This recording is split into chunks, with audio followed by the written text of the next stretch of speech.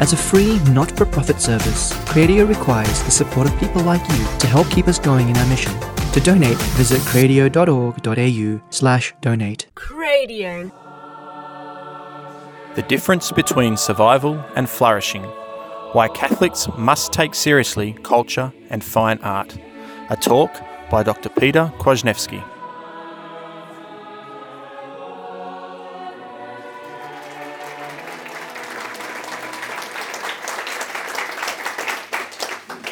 Thank you very much. It's really a pleasure for me to be here with you at Campion College. I'm assuming your patron is St. Edmund Campion. That's probably the only famous Campion there is. He, of course, celebrated the traditional Latin Mass, which is very much at the heart of my own work, the explanation and defense of that Mass. He didn't die just for the faith in a generic sense. You could say with truth that he died for that Mass, the Mass that the Jesuits came to England with under Queen Elizabeth, and the Mass that was considered a form of idolatry. All right, so this evening I'm going to speak about the difference between survival and flourishing. Why Catholics must take seriously culture and fine art. Every year, governments fund artists, whether they deserve it or not, to the tune of millions of dollars. Every year, millions of tourists crisscross the globe to visit museums like the Prado or the Louvre, the Met or the National Gallery, to visit sites of French Gothic, Italian Renaissance, or German Baroque architecture, and to attend concerts and operas of music written by the great composers. Far from living in a world without art, modern people are continually inundated with visual images and sounds to the point of oversaturation and overstimulation. Yet one might make a compelling case that never has a period of history been as out of touch with the religious and metaphysical wellsprings of fine art as we are, or less in tune with the motivations that prompt the kind of great art we admire and reproduce on t-shirts, posters, coffee mugs, and other such paraphernalia. What is the big deal with the fine arts? Why are they so important in human life and for Christians in the worship of God? Can we recover the right attitude and understanding of art within the Catholic Church? More broadly, we ought to ask ourselves, what accounts for the enormous difference that culture makes in human life, such that a good culture will have an elevating effect, maybe even disposing a person to God's grace, while a bad culture, on the contrary, will have a dehumanizing effect? If this is true, surely Catholics above all must take these matters seriously and see that they hold the key to the difference between merely surviving and actually flourishing. I want to start with a German theologian whom I'm sure many of you have heard of, Romano Guardini.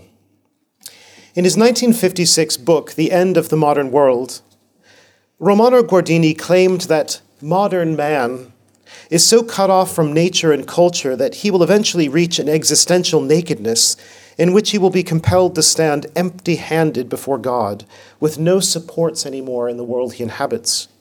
And in this moment, Guardini thinks, he will be able to achieve a superior enlightenment, a purer faith, a deeper holiness. Learning, culture, signs, and symbols will fall away, yielding to a free and rational mysticism that goes past the trappings we used to rely upon. There is something about this picture of man isolated in the midst of a barren modernity that should strike us as inhuman, unchristian, even uncatholic, anti-Catholic. It also happens to be anti-Guardinian, in the sense that Guardini himself argued for a different and saner view in other books. In his classic of 1935, The Spirit of the Liturgy, which was so influential on Cardinal Ratzinger, Guardini addresses the question at some length. And in this passage I'm about to quote, whenever Guardini says spiritual life, I think it would be entirely fair to say in addition intellectual life and political life, because these all operate on analogous principles. So here's what he says, quote, individuals on short waves of enthusiasm can, to a wide degree, dispense with learning and culture. This is proved by the beginnings of the desert orders in Egypt and of the mendicant friars and by holy people in all ages. But, generally speaking, a fairly high degree of genuine learning and culture is necessary in the long run in order to keep spiritual life healthy. And as I said, I would also say intellectual life and political life. By means of these two things, spiritual life retains its energy, clearness, and catholicity. Culture preserves spiritual life from the unhealthy, eccentric, and one-sided elements with which it tends to get involved only too easily. Culture enables religion to express itself and helps it to distinguish what is essential from what is non-essential. The Church has always condemned every attempt at attacking science, art, property, and so on. The same Church which so resolutely stresses the one thing necessary, and which upholds with the greatest impressiveness the teaching of the evangelical councils, that we must be ready to sacrifice everything for the sake of eternal salvation, nevertheless desires, as a rule, that spiritual life should be impregnated with the wholesome salt of genuine and lofty culture." Unquote. To reinforce the point, Guardini responds to an objection that as long as God is at work in the soul, we don't need anything else. Quote, "Certainly the grace of God is self-sufficient. Neither nature nor the work of man is necessary in order that a soul may be sanctified. God can awaken of these stones children to Abraham. But as a rule, he wishes that everything which belongs to man in the way of good, lofty, natural, and cultural possessions shall be placed at the disposal of religion and so serve the kingdom of God. He has interconnected the natural and the supernatural order and has given natural things a place in the scheme of his supernatural designs." Unquote. One of the most important of these natural things that God makes use of is what we call culture. Now, culture is difficult to define, but let me just give at least a nominal definition of it. Culture may be defined as the shared ways in which a society or people is accustomed to expressing, celebrating, and inculcating its vision of reality. On this definition, a Catholic culture is just what a society inspired by the faith will produce and cherish: an environment that turns the mind to God gently and frequently, making full use of the high beauties of fine art and the rugged genius of folk art, the impressive pageantry of ceremonial and the stabilizing force of rituals. Such a culture shapes the space and structures the time in which we live, work, rest, play, fast, and feast. It points us to common goals and ultimate goals, to personal aims and collective aims. We can say without exaggeration that we owe a good part of our identity to a certain collective memory, the continually renewed remembrance of who and what we are, and all the cultural forms that embody this remembrance. This identity is not primarily conceptual or intellectual. It's not a list of propositions we adhere to, but dwells in concrete, visible, audible, tangible expressions that serve as prompts for self-knowledge, incentives for action, and supports in turning or returning to God. So let me give examples of what I mean.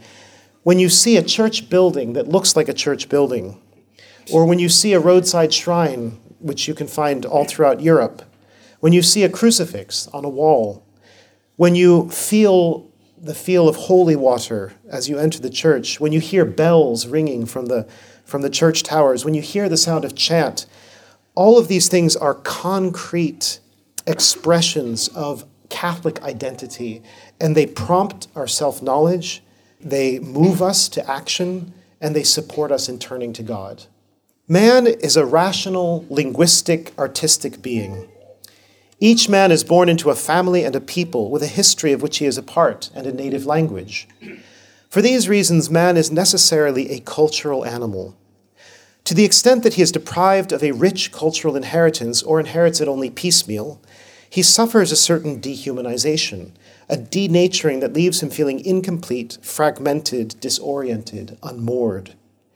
To a greater or lesser extent, depending on his sensitivity and awareness, he cannot help seeing the inability to draw freely upon a heritage wider and deeper than himself as a lack, a wound, a handicap, much as an orphan feels bereft of his parents. In like manner, and for much the same reasons, man is a liturgical animal. The liturgy, after all, is the highest rational, linguistic, artistic activity vouchsafed to us in this life, and also the one most truly social or corporate, since it is the activity par excellence of the Church as the family and people of God.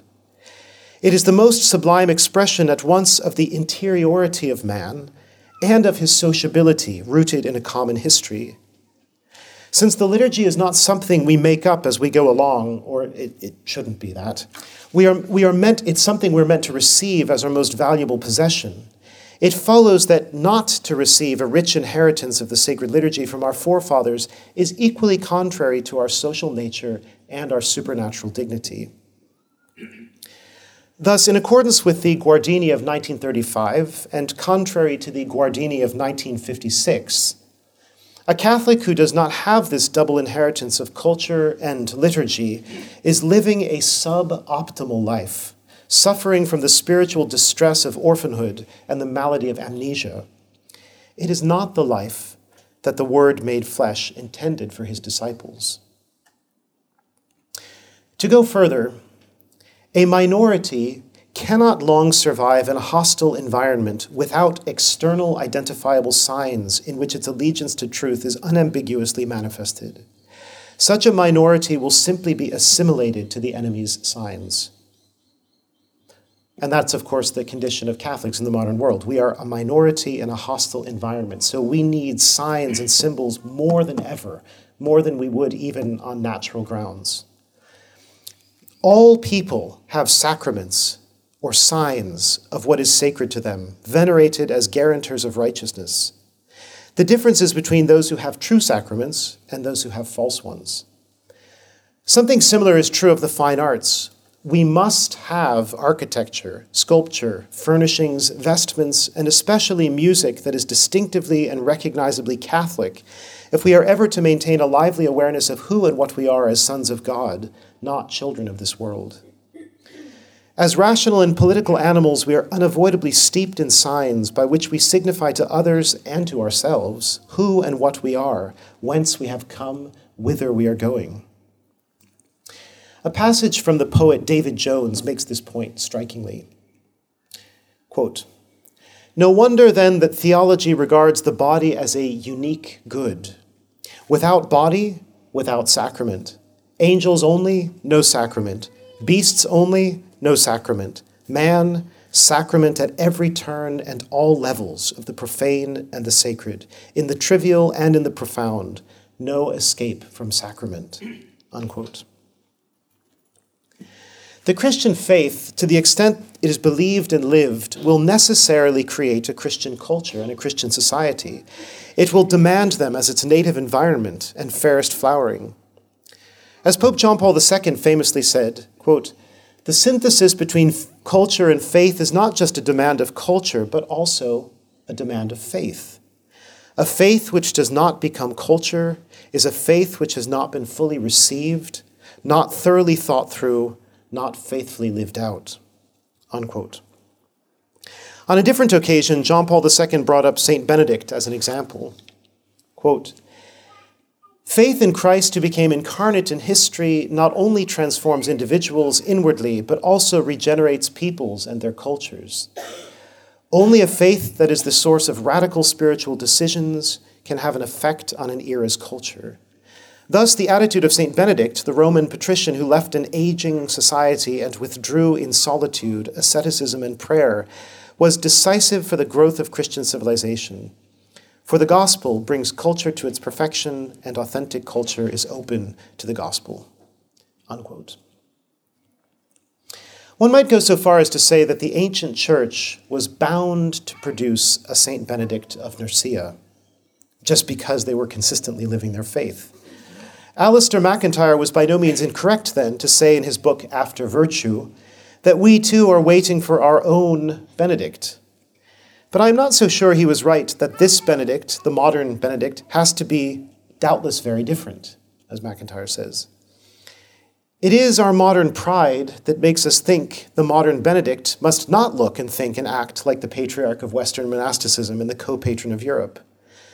Perhaps the greatest surprise coming to the post-modern world will be a re-establishment of Christendom along classical lines, with kings seated on their thrones and monks chanting the divine office across the land, scholastics debating points of the divine law, and guilds turning out noble artifacts of every kind. Stranger things have happened in history. Nowadays, when traditional beliefs and practices are making an unexpected comeback in Catholicism, one sees skeptics shaking their heads and talking about how the tradition of the past is dead and buried, or beautiful but inaccessible, or how one risks weirdness in attempting to reconnect with something that is no longer spontaneously seen and felt to be ours. To me, however, such skepticism makes little sense, because my experience in life has been that tradition is alive and well. But one has to give oneself to it. It is alive and well in those in whom it lives and flourishes. So let me try to explain what I mean by this. I'm a singer and composer of sacred music. I've written about 150 musical works, mostly choral music for the church. Sacred music has always been a realm of great conservatism, in which each generation, while adding to the common store, continues to preserve and sing the inherited music. For example, when Renaissance polyphony was born, Gregorian chant did not vanish. It continued to be used alongside the new style. When the Baroque supplanted the Renaissance, secular music changed considerably, but in the liturgy of the church one could still frequently hear the strains of Palestrina, Lassus, or Victoria. When Mozart and Haydn were writing their orchestral masses, the propers of the mass were still being chanted in the same age-old plain song. To this very day, wherever the liturgy is being celebrated as it ought to be, we will still hear those ancient chants, perhaps complemented by motets or masses drawn from any of the creative periods through which the faith has passed. To be a performer and composer of sacred music is to experience the perennial freshness and presentness of this entire heritage. It does not come across as stiffly old-fashioned, as if one were trying to revive an earlier style of clothing, like whalebone corsets. It comes across as ancient, sacred, appropriate, custom-made for its purpose. Now, when I write my own music, I follow my predecessors whether I consciously intend to do so or not. My homophony and polyphony will have chant-like melodies and established cadences. But the result never sounds like an attempt at an historically authentic reconstruction of a past composer, as if I'm pretending to be Palestrina. Quite apart from the fact that I do not have the talent to pull off a perfectly convincing imitation of Palestrina, it is experientially evident that music by modern composers, however conservative they may be, still sounds like new music by moderns, yet rooted in the tradition to which they are happy to belong, and therefore in harmony with all that has come before. In other words, I have an experience of being myself, of producing my own work, while at the same time being in continuity with the Catholic tradition. There is no antagonism in this relationship. The past is not merely the past, since it lives on in my mind and heart as a present reality that I bring into the future. Palestrina is dead, but Palestrina's music, whenever it is performed, is as alive as it was when it first sounded in the churches of Rome. Committed to paper, the music acquires an ideal existence, and when performed, it achieves real existence again, in the present moment, and comes into the ears of people today as beautifully ordered sound. I've had a similar experience watching my children plunge themselves into the repertoires of their respective instruments, which happened to be piano, organ, harp, and lute. No matter what period of time the piece of music was from, or is from, they go at it as if it were hot off the press, written yesterday or this morning, and they make it come alive again, giving pleasure to the listeners. I see this reality of music as existing in the present moment, regardless of when it was written, as a kind of parable then, or paradigm, a way of thinking about culture and fine art and liturgy as well. These things exist in the present moment, no matter how old their origins are. For me, the most fundamental and life-changing experience in this regard has been discovering and apprenticing myself to the traditional liturgy of the Roman Catholic Church, becoming a pupil to its rich prayers and beautiful music, its pregnant gestures and magnificent symbols. It has taken me decades to reach a point where I am at one with this liturgy, where it speaks to me intimately, past all need for analysis. And so far from having lost its fascination through familiarity, it strikes me now as something I could not live without. I could not be without. This tradition, which for some outsiders is a cobweb-covered museum piece, is vibrantly alive in my soul and in the souls of many people I know. It has become for us not an object we gaze upon, like a chalice in a glass case in a museum, but a medium through which we live and look and love. The crucial factor in all that I have recounted is this. One has to immerse oneself in the tradition. It cannot be the dipping of a toe in the stream. It cannot be a cool academic consideration from afar, peering through multiple veils of commentary and scholarly apparatus. It has to be a full immersion experience, just like learning a language, if you really want to learn a language. One has to let go of oneself, forget oneself, abandon oneself to the reality at hand, and let it shape one's seeing and hearing, even one's expectations of what there is to be seen and heard. It is precisely at this point that modern self-consciousness, which is another way of saying the temptation of autonomy, objects. You'd better be careful about letting yourself go. You might end up a different person. You might get swallowed up and become a fanatic. It is better to keep control of yourself and keep a distance, to maintain the objectivity of a neutral observer. And this is very much the sort of Cartesian attitude. It is the serpent whispering, "Don't be a fool. Those who immerse themselves in the river may drown." This objection, which all of us have faced in one form or another, shows that there is a certain choice involved in the failure to connect with tradition, at least for those who are fortunate enough to brush up against it. One is afraid to open oneself to the transcendent mystery it symbolizes and communicates. In his inaugural homily on April 24th, 2005, Pope Benedict XVI spoke of this dramatic alternative between fear and surrender. As we listen to his words, let us think not merely of Christ or Christianity in a generic sense, but of the riches of the Catholic faith in its concrete historic tradition. Quote, "Are we not perhaps all afraid in some way? If we let Christ enter fully into our lives, if we open ourselves totally to him, are we not afraid that he might take something away from us? No, only in this friendship are the doors of life opened wide. Only in this friendship is the great potential of human existence truly revealed. Only in this friendship do we experience beauty and liberation. Do not be afraid of Christ. He takes nothing away and he gives you everything. When we give ourselves to him, we receive 100-fold in return. Yes, open wide the doors to Christ, and you will find true life." Unquote. The philosopher Charles Taylor asserts that modern man is a buffered self. This is the term he coined in his book, A Secular Age.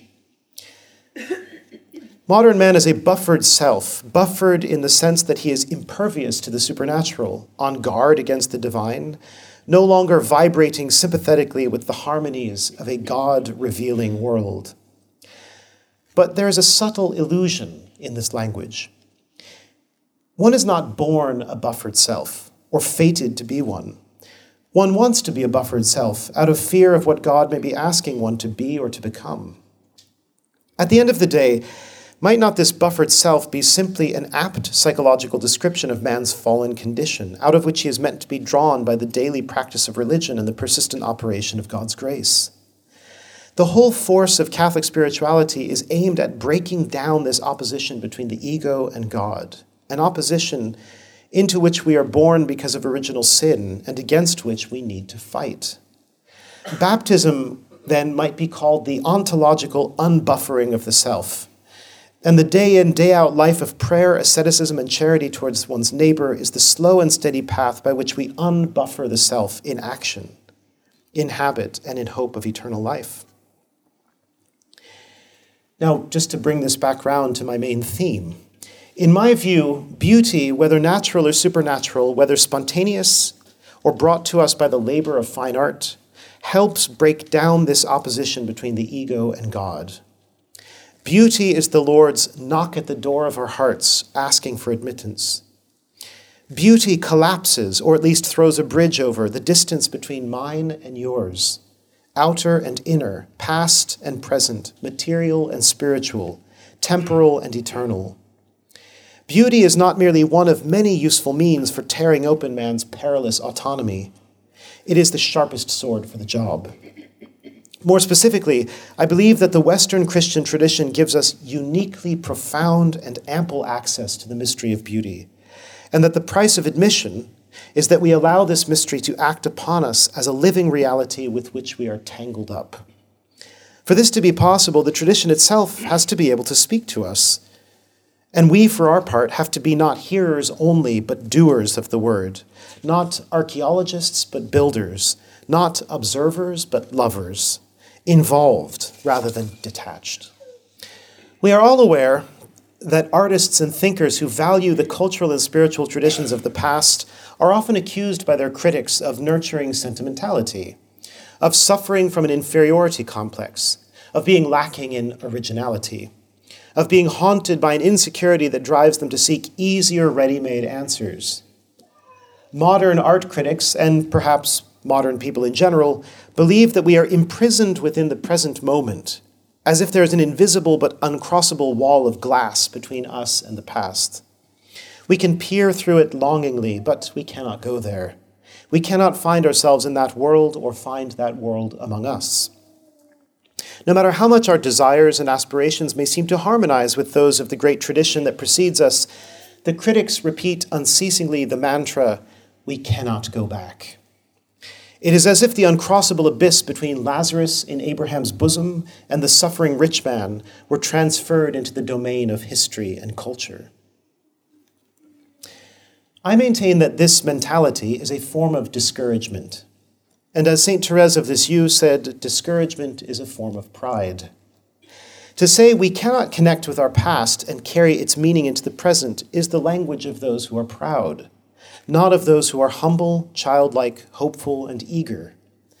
Indeed, it is based on a completely flawed way of thinking about directionality, velocity, and time, all of which are, for spiritual beings, much more complicated and paradoxical than they are for the simple projectiles studied by physics. That is, what it means to go forward or to go back.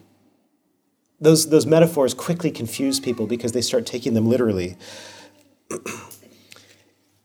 In Mere Christianity, C.S. Lewis makes the following observation. Quote, "We all want progress, but progress means getting nearer to the place you want to be. And if you have taken a wrong turning, then to go forward does not get you any nearer. If you are on the wrong road, progress means doing an about turn and walking back to the right road. And in that case, the man who turns back soonest is the most progressive man." We have all seen this when doing arithmetic. When I have started a sum the wrong way, the sooner I admit this and go back and start over again, the faster I shall get on. There is nothing progressive about being pig-headed and refusing to admit a mistake. And I think if you look at the present state of the world, it is pretty plain that humanity has been making some big mistakes. We are on the wrong road, and if that is so, we must go back. Going back is the quickest way on. Unquote. The philosopher Dennis McInerney expresses the same thought more compactly.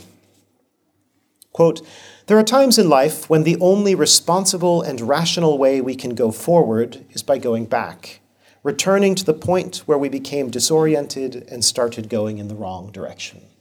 Unquote. Obviously, one cannot go back in the sense of reliving or recreating the past as past. But one can and must always be reaching into the past for inspiration, for tried and true models, for a trustworthy way of life. One looks to the past in order to bring something of its fire and spirit into the present moment and into every future generation. As I suggested earlier, what we call past is present in the heart and mind of the one in whom it lives, even as what is present is unreal for those who are unaware of it or incapable of sharing it. Even the idea of the present is paradoxical. To think then that we are uniquely stranded in our age, cut off from the beneficent and fertilizing influence of tradition, is a peculiarly modern form of pride, even perhaps a subtle form of vanity.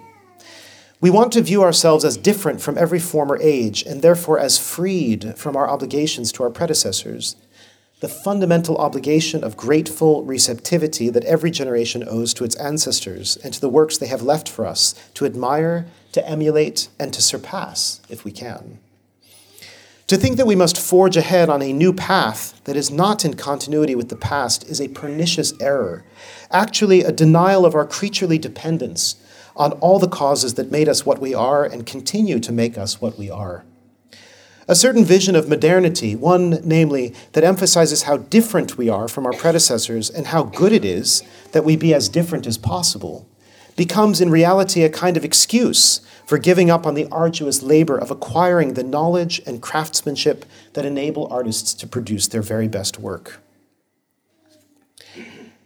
No doubt we are facing new challenges, new levels and degrees of rupture with our cultural and religious past. No doubt there are new human elements in the grand mixture of our times that require attentive judgment and a ready adaptability. Nevertheless, the basic ingredients of the Christian life are still those furnished by our common human nature, the apostolic deposit of faith, age-old theological discourse, ecclesiastical monuments, the capacity of reason in man to resonate with the truth wherever it is found, and most of all, the yearning of the heart to belong to a family that has its own proud history and knows it well. Some of these ingredients can be held in contempt by some people for some time, but together they continue to exert their force which is inherent in them and always susceptible to reawakening, as embers can be blown again into flame. It is the role of poets, painters, and musicians, sculptors and architects, philosophers and priests to stir up this inherent force of tradition, to keep it brightly awake, so that we can live truly human lives capable of being raised up to the divine and the eternal.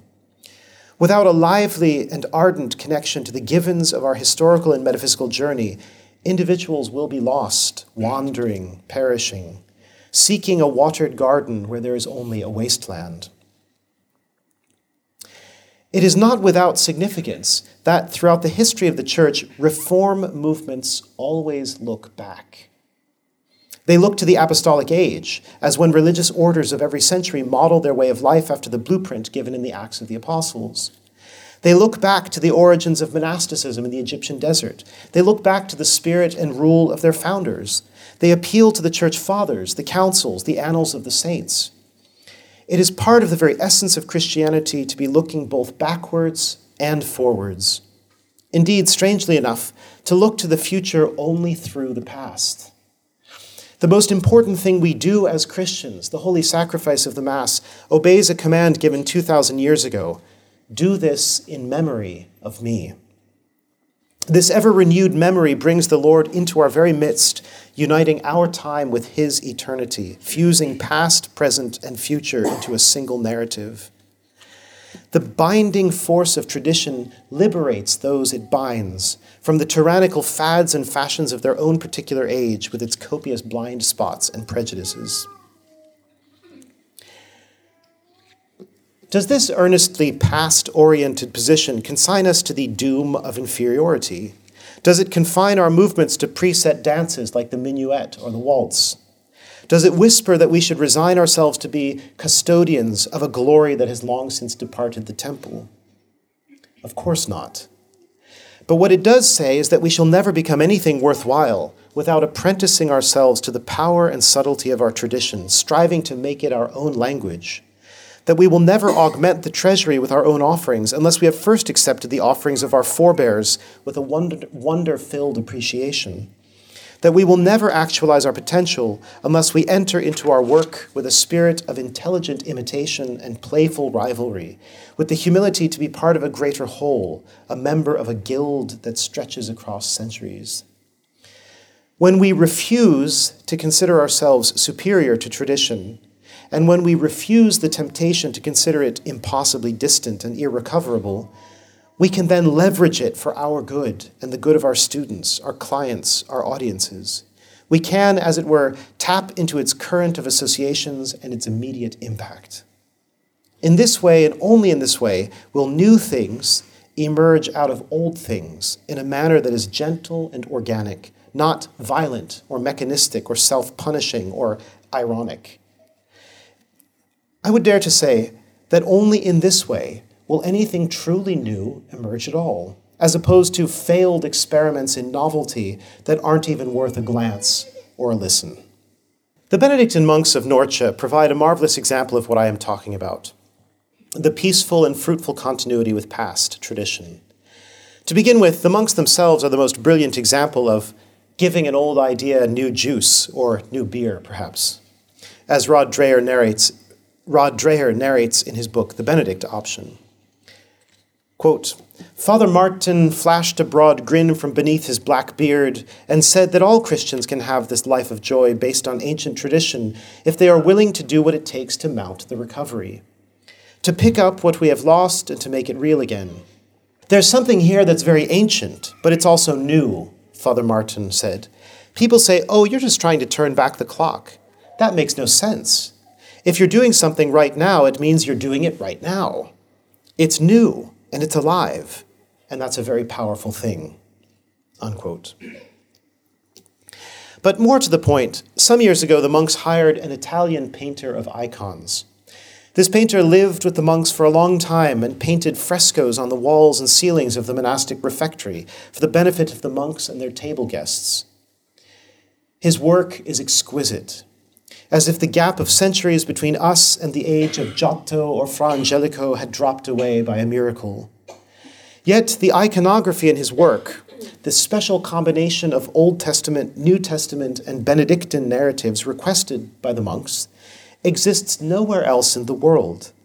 And the way the artist has rendered clothing and natural objects is his own variation, like the dialect of a common language. The old, the new, the traditional, and the unique come together harmoniously as they are intended to do.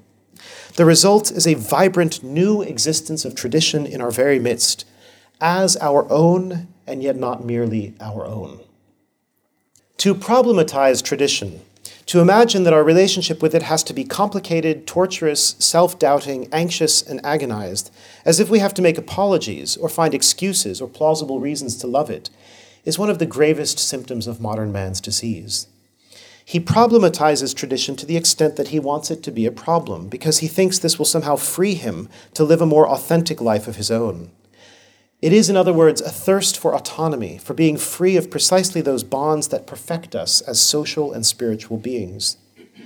Modern Western man often lives according to the opinion and feeling that it's all up to us. But one of the many virtues of tradition is that fundamentally it, whatever it is referring to, is not up to us. We are in the position of receivers. We can give only inasmuch as we first and always receive. "What hast thou that thou hast not received?" asks St. Paul. "And if thou hast received, why dost thou glory as if thou hadst not received it?" That's 1 Corinthians 4:7. Our highest dignity consists not in the mere possession of freedom of choice, indifferent to this or that object, but in the free exercise, not forced by another, of humility and gratitude, in choosing again and again to make a good use of the good things God has given us, to embrace the treasures handed down to us in culture and to make them fruitful within us and around us. Our dignity also consists at times in freely saying no to that which is unworthy of rational and social beings, or unworthy of God to whom it is to be offered, freely repudiating inferior goods and looking for that which is more worthy. As educator Michael Platt says, quote, "Revolutions in manners and morals often start with just one or two or a few persons saying no to something. Human things are often like an army in flight that will never turn until one soldier stands and fights. It is sometimes said, you can't bring back the past, but you can. And strong ages such as the Renaissance and the Reformation do precisely that, revive and renew something lost, forgotten, and good, unquote. It is, if I could use the expression, the spiritual aristocracy of traditionalists, those who can draw water from a deep reservoir, who will find the right way forward, not the technocracy of the latest experts with their shallow solutions. This, I might add, is no less true of the Catholic Church, her sacred arts, and her sacred liturgy.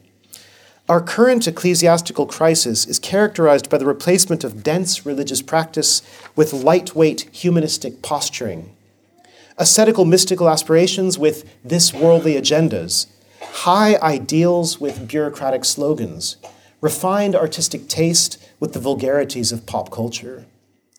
In short, we are sorely in need of a spiritual aristocracy of clergy, religious, and laity who are animated by a desire for the best, which of course is what aristocracy means, the rule of the best, which translates into sanctity for the soul, honor for the heart, wisdom for the mind, discipline for the body.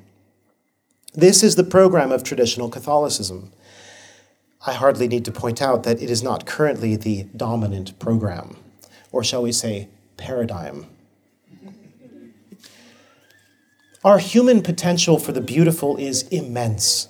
In the realm of music alone, consider the stunning masterpieces left to us by the likes of Giovanni Pierluigi da Palestrina, Thomas Luis de Victoria, Johann Sebastian Bach, Georg Friedrich Handel, Wolfgang Amadeus Mozart, Ludwig van Beethoven, and to race ahead to our own day, Heinrich Goretzky, John Tavener, and Arvo Pärt. Apart from rare circles, this human potential is nowadays dreadfully underestimated and underdeveloped. Young people today are not even aware of the artistic potential of their souls, either as makers or as recipients of the gift of fine art. We should be helping them in every way we can, including training Catholic students to give the best of their artistic talent to the holy sacrifice of the Mass, and at very least, educating them to appreciate how the Mass has received throughout history and still deserves the very best in all of the arts. In conclusion, allow me to recapitulate. Among Catholics today, one can still encounter the strange phenomenon of a sort of tormented or self-doubting relationship with tradition, as if they admire it and feel a longing to recover it, while at the same time fearing it is impossible to have it anymore. They will tell you at one moment how beautiful and how fraught with meaning are certain customs, prayers, or liturgies, and in the next moment will shake their heads about those misguided people who want to bring all this back when the Church is doing something different now. So in spite of the healthy wound of beauty and the sting of nostalgia that on behalf of God beckons us into the wide open spaces of Christian tradition, we end up feeling trapped in the shell of late modern garbage. We try to console ourselves with the cold comfort of knowing that, even if what we have is second or third rate, at least it's our own. Somehow this is supposed to be reassuring. And somehow it is supposed to guard against the temptations of escapism or elitism. This attitude is a manifestation of discouragement, which I repeat is a form of pride. While it may look like humility to say we are stuck with second or third best and should not aspire to greatness, that attitude sharply contrasts with the true humility of the artisan who says, "This old chair is lovely. I will copy it as well as I can." Is there a rule written down somewhere that artists must not copy the work of their predecessors? On the contrary, as the history of the fine arts teaches us, all great artists, without exception, have begun as apprentices, learning, absorbing, imitating, drinking deeply from the fountain of the past. The craftsmen of the Middle Ages, responsible for a vast body of exquisite art and glorious architecture, routinely copied all that they liked and improved on it or varied it according to their own abilities or their patrons' desires. What is true of art is true of life. There is no rule that says we cannot believe, say, and do what our forefathers believed, said, and did. I love this verse from the book of Sirach, or Ecclesiasticus, 6:35. Stand in the multitude of ancients that are wise, and join thyself from thy heart to their wisdom, that thou mayest hear every discourse of God, and the sayings of praise may not escape thee. In fact, we would be fools to act otherwise. Our Catholicism would be somewhat like the sun described by Heraclitus, which dies each day so that a new one can be born the next morning. In reality, there is either continuity with our tradition, which guarantees abundant fruit, or there is rupture and severance from it, which brings exponentially compounding problems. So much that has taken place in the past half-century has diluted, distorted, divided, or otherwise needlessly complicated Catholicism by pretending it must change, catch up, try on new garb, shut out the past, and say goodbye to dogmatic certainties. The neo-Catholic perspective abandons us to groping confusion, within which our faith can offer us only mantras of kindness, mutual aid, and generic religiosity.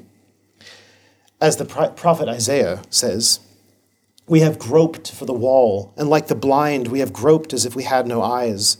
We have stumbled at noonday as in darkness. We are in dark places as dead men." Isaiah 59:10. Such sins against truth and tradition yield the wages of death. Death to liturgy and prayer, death to priestly and religious vocations, death to missionary work, death to marriage and family, death to education, death to a culture of beauty. Life, the vitality of the Church in her own nature, will come from our humble embrace of truth and tradition, or it will never come at all. Reflecting on all of this, I have to wonder where the phenomenon of proudly clinging to our modern mediocrity comes from. Why do otherwise intelligent people needlessly problematize the situation of the Church and of the Catholic in the modern world, wringing their hands at supposedly insoluble problems, feeling tempted to rush along with fads and fashions, and resisting the still, small voice that calls them back to the potent treasury of the ages? Let us do what we can to break through and break down this enervating tendency to problematize what is obviously good, holy, noble, and sublime, to which instead we should dedicate ourselves, embracing it wholeheartedly. It is understandable that the devil would do all he can to thwart this conversion. For in each and every soul that undergoes it, tradition lives anew in our midst and brings new life to a world out of date. Thank you very much.